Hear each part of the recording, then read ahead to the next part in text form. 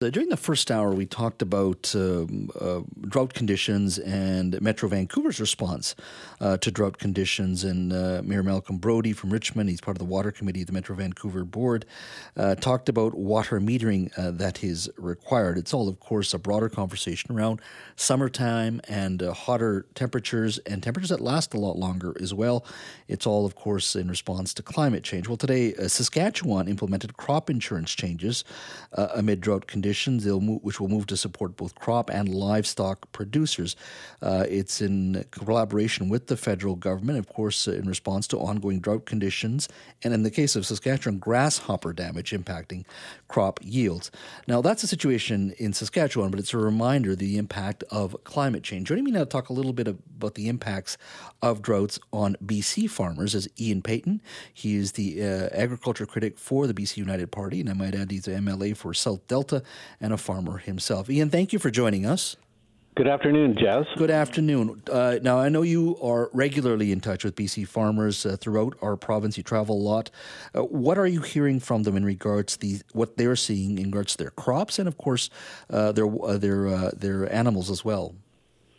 Well, Jazz, when it comes to the drought situation we're facing here in BC, it's interesting if I look, first of all, even here in the Fraser Valley in Vancouver Island. When I was a kid growing up in the 60s and teenager in the 70s, you know, even on my farm and my dad and my grandfather, nobody had irrigation systems here in the Fraser Valley. It was just kind of unheard of. Mm-hmm. And now every farmer pretty much in the Fraser Valley, if you're a dairy farmer, you're growing feed for your cattle, you're growing potatoes, vegetables, any kind, everybody's got an irrigation system now because things have changed, and without water and irrigation on your farms, you're pretty much a done deal here on Vancouver Island and in the Fraser Valley.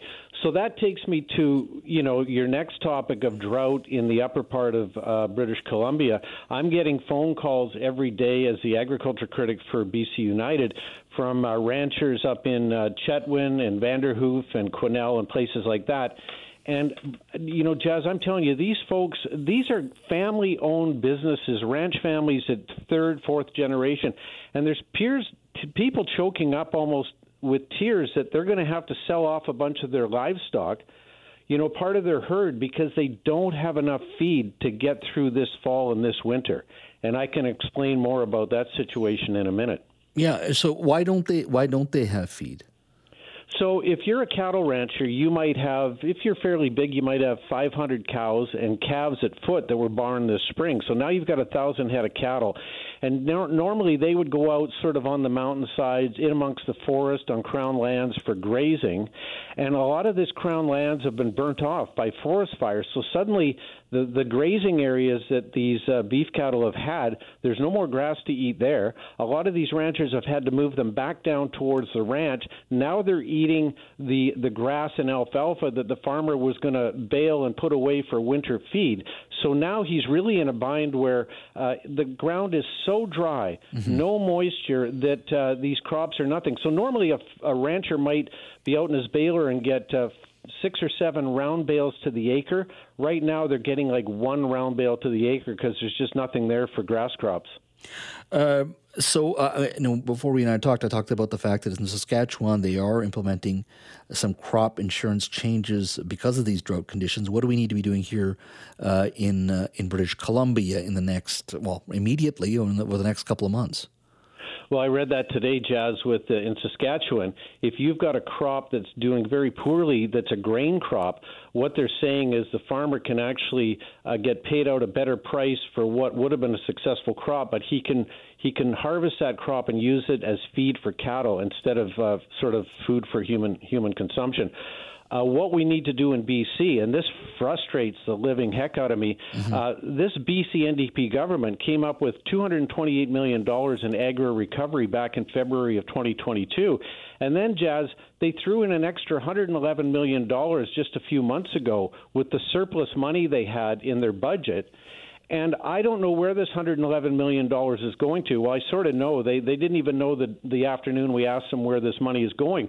So this $111 million should be going directly into the hands of farmers and ranchers that have been so devastated by fires and floods and now drought and feed shortages. They got to get this money quickly into the hands of these folks so they can go out and source some feed for their cattle. So where is the money then? If it was available, where is it then? Where's it going?